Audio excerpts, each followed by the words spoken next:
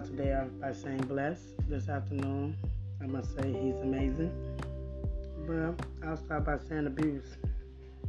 On 1999 at 2:43 p.m., I can remember walking downstairs up in a 16-story building, going to a friend's house, and I stopped on the 7th floor only to hear a gangbanger yelling at my mom if she didn't have his money, what he was going to do to her.